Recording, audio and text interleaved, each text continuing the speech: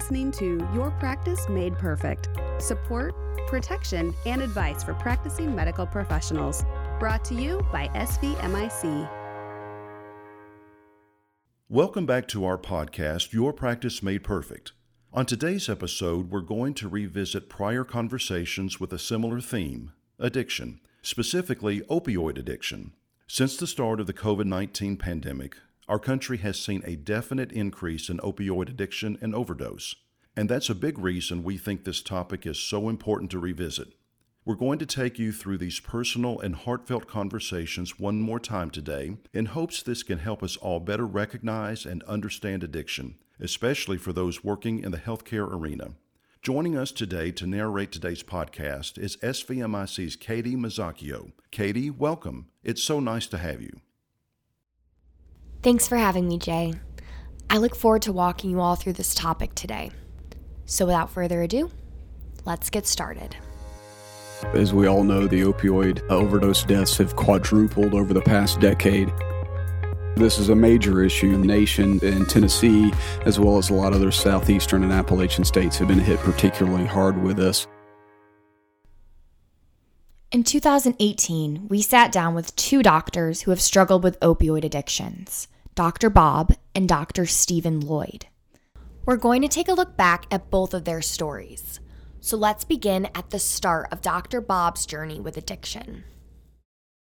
I took a stint at a walk-in clinic. It was a year of transition. After being at the walk-in clinic for a few months, the nurse, who I very much love, was a good fellow, said, "Hey, we're cleaning out the sample closet. We've got a sample carton of cough syrup. Do you want it?" I said, "Not really." He said, "Well, we're going to throw it away." I said, "Okay." He said, "Well, you sure you don't want to take it home? You might want to need it for later." I said, "What the hell? I'll take it home."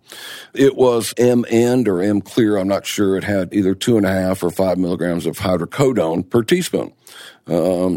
And I took it home. There were 9 1.5-ounce bottles, and I put them in my closet and totally forgot about them. And they had stayed in my closet about 3 months until, lo and behold, I had a cough.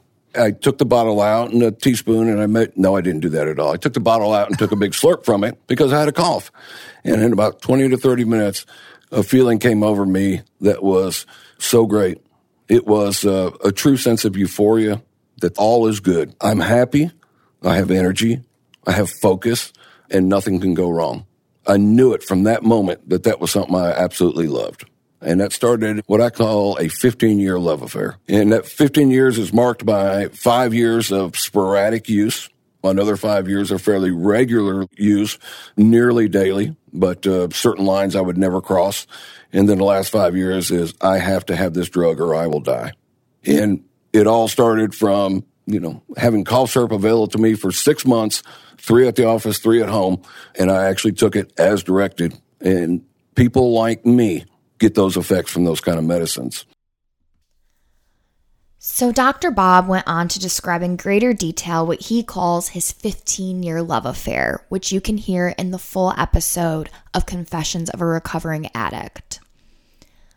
Later on that year, we also sat down with Dr. Stephen Lloyd. Here's a refresh on his story. I was driving home from work one day, and I pulled up there at a red light on Market Street in Johnson City, right in front of Colonel Steve's liquor store. I reached over to my glove compartment and flipped the glove compartment open. I still don't know what I was looking for. And there were some old Norcos in there, hydrocodone. Okay. That I had from a dental visit months before, you go to the dentist and they do a procedure and then they load you up with, opioids, leaving because they don't want you to call back. Right. And I didn't take them. It didn't hurt. So I threw them in the glove compartment. And I remember looking over there and seeing it and thinking, my patients take these things all the time. And so I took one out of the package. It was a little sample and broke it in half. So that's 2.5 milligrams of hydrocodone. Threw it in my mouth. And at the time I was living out in Boones Creek. So it was about 10 minutes away, maybe. Yeah.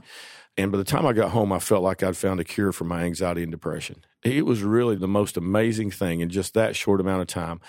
And within 3 years, I was using the equivalent of 500 milligrams of oxycodone a day. Wow. Right. If you want to put that in hydrocodone terms, they're pretty similar. And Vicodin, that'd be 100 Vicodin pills a day. That's really dangerous. It's a wonder you're even here. That's a tremendous amount of narcotics. It really is. For the longest time, as it got towards the end, because this all happened over about a 3-year time period, 3.5 years. As I got towards the end, I was so scared to count. But I knew if I got a bottle of 90 in the morning, that it was gone by the end of the day. So I knew I was over 90.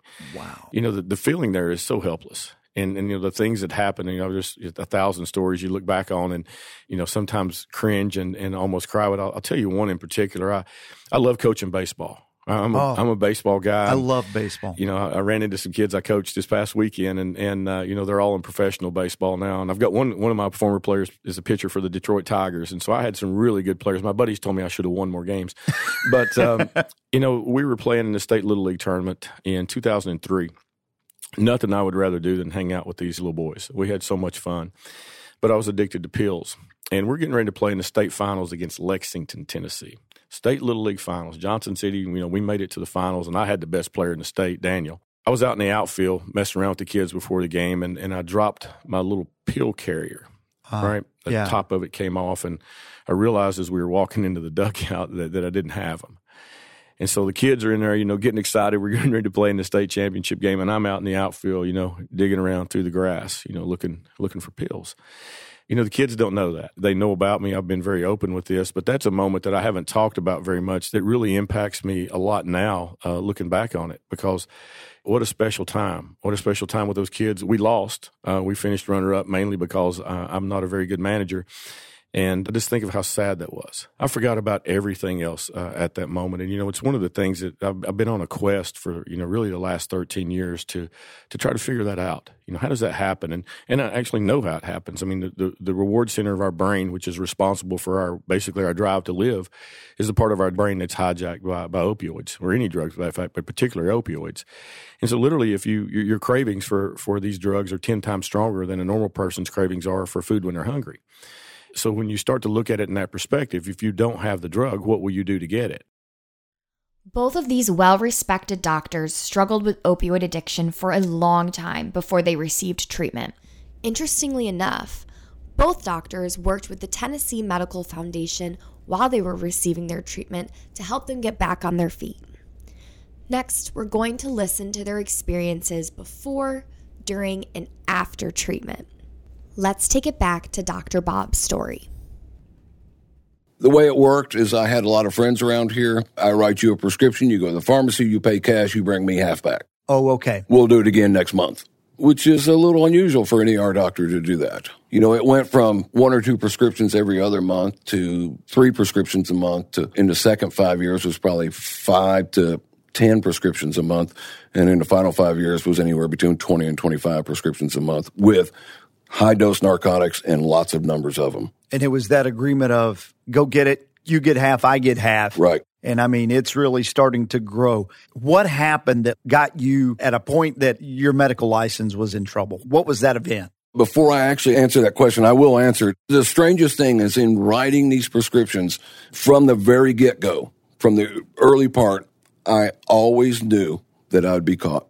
Really? Always knew. I was just waiting. Is it this one? Is it the next one? Is it the one before? So you didn't see yourself necessarily as 10 feet tall and bulletproof. You expected to be caught. I expect to be caught. I know that pharmacies have to report twice a month every controlled substance that comes into their pharmacy. And I was amazed that some pharmacist is not looking at this saying, what is this guy writing these people all these prescriptions for? But it never happened. And in fact, the event that actually put my medical license and my career and all at jeopardy was a friend of mine, one of the guys from the very early get-go, went to junior high school, et cetera, with him. Couldn't make contact with me. I was out of town. He went and wrote his own prescription. He got busted by it. And when the drug task force asked him about it, they pulled out basically a laundry list, where all these prescriptions come to you, to your wife, to your son, to your father, to your mother. And of course, I was writing them in their name. He was getting them filled, and the same story. And when he told them that I had written them, they didn't believe him. They said that they knew me, and there was no way I would do that. Wow. They didn't know me. And that was the first shot. And then they started going through these pharmacy records, starting putting all this together, and went around to 20 or 30 people that I had been writing scripts to, and I was the very last one. And they showed up on my door July 1st, 2011, and they wanted medical records, of which I had none, obviously. They had 2 drug task force detectives and the medical board's investigator. And at that point, I turned in a resignation letter to my partners to let them know. They refused to take it, and I told them, it doesn't matter whether you refuse it, it's going to happen. And then within a week or so, they were showing up at the hospital looking for medical records. And at that point, the chief of staff called me and advised that I get in touch with Roland Gray, who was the medical director of Tennessee Medical Foundation at that point. And I did. And luckily, Roland was in town, and Mike Todd, who's the assistant director, both great people. I love these people. And I love the Tennessee Medical Foundation for what all they do for people like me. Sure. They met with me, and I think they're so used to having people, somebody else's fault, or I didn't do it, or I don't have that big a problem. Playing the blame game. Playing the blame game. Yeah. I was done. I had it. You hit your rock bottom. I had hit my rock bottom. I was so deep that my prayers to God were, Lord, strike me suddenly sober, or don't let me wake up. Wow. And when I woke up, I was mad at God for not doing his job. Would I have killed myself? Absolutely. I had a nice life insurance plan. I'm sure there's a suicide rider on it. And there's many a night when I got off work at 1 or 2 in the morning that I went up to the Natchez Trace Bridge and tried to figure out how I could drive my vehicle off the bridge to make it look like an accident. Sure. I'm not afraid of dying. I'm afraid of being maimed and leaving somebody in that shape. Right. But I didn't know about recovery. I didn't know, to be honest, and just go seek help. I was so worried about everybody knowing, and obviously because of that, I got a much worse consequence. Yeah. And I was just scared. Just scared. I couldn't live with the dope, and I couldn't live without the dope. And I just saw no way out, no way whatsoever. Later on that year, we sat down with Dr. Stephen Lloyd. Let's take a listen to how his journey unravels, the moment he decided to receive treatment, and what drove him there. I was taking my son down to meet my dad. My dad's an outdoor guy, loves to hike and all that, and my son was 9 at the time. And so I took him down to Jonesboro to meet my dad to go hiking. And I used to carry my pills in the drink holder in my truck, right out in the open. Right there, right, hundreds of them. And so I took Heath down to meet Dad, and I met him in a grocery store, and Heath walked around the front of my truck. And to this day, even when I'm telling you this right now, I could have sworn I saw my dad walking away with Heath, right? Steve, we're going to take hiking. I'll bring him back to the house tomorrow. Right. So I saw him walk away. I reached over. I had 10 milligram Percocets in my drink holder. I took 15 of them. That's 150 milligrams right in my mouth. That's 150 milligrams of Percocet like that. And as soon as I got them swallowed, and it takes something to swallow 15 of them at once, I turned around and my dad was standing right there. Right at my window. And he looked at me and he said, Steve, he said, did you just take a handful of pills? You know what my answer was? No. I didn't do what you just saw me do. That was my mindset. And he shook his head and said, all right. He said, all right. He said, well, be careful going home. I said, okay, Dad. So next day when I was coming home from work, I rounded the corner. My house is up on the hill, and I saw my dad's truck in the driveway of my house. I knew what he was there for. I knew before I ever pulled up in the driveway. And I pulled up in the driveway, and he's standing there, and he said, hey, Steve, he said, we need to go see your sister. Well, my parents had gotten divorced about 10 years before, and me and my sister were estranged. I hadn't talked to her. And I said, I don't want to go see her. He said, yeah. He said, let's go. So we got in the truck, and we headed down the road, and we get out to the interstate, and he looks over at me. He says, Steve, he said, do you have a drug problem? I said, no, Dad, I ain't got a drug problem. I said, I'm tired. I'm working multiple shifts, multiple hospitals, and, I'm young. I'm trying to, get my practice established. And he said, all right. We drove another couple of miles up the road, and he put his hand over on my knee, and he had a little tear in his eye, and he said, Steve, he said, you got a drug problem. And I now just broke down. I was the guy out in the middle of the ocean, drowning, and somebody, drives by or comes by in a boat and throws you a life ring, and that's what Dad did. And I looked at him, and I started crying. I said, yeah, Dad, I do. And I said, I'm going to lose everything. I said, I'm going to lose my medical license. I'm going to lose my house. I'm going to lose my family. I'm going to lose my cars. And he shook his head, and he said, yeah, he said, but none of that stuff is going to do you any good if you're dead. And I haven't really been able to figure out a comeback for that one yet. So we got over to my sister's office, and she's there. She's the one who actually told him she thought I had a problem. She saw me at Walmart or somewhere and said, that's not my brother anymore. And so she started She could see it. Yeah. And by the way, she and I have a great relationship today. So ironically, it brought that relationship back full circle. But she got on the computer and said, basically just Googled, drug addicted doctors in Tennessee. Well, what pops up but something called the Tennessee Medical Foundation. She said, have you ever heard of it? I said, nope.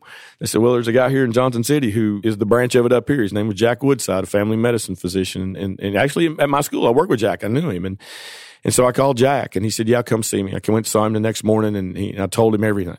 And he said, yeah, Steve, he said, you're going to need help. You're going to need treatment. And so he put me in contact with the TMF. They gave me a list of places I could go.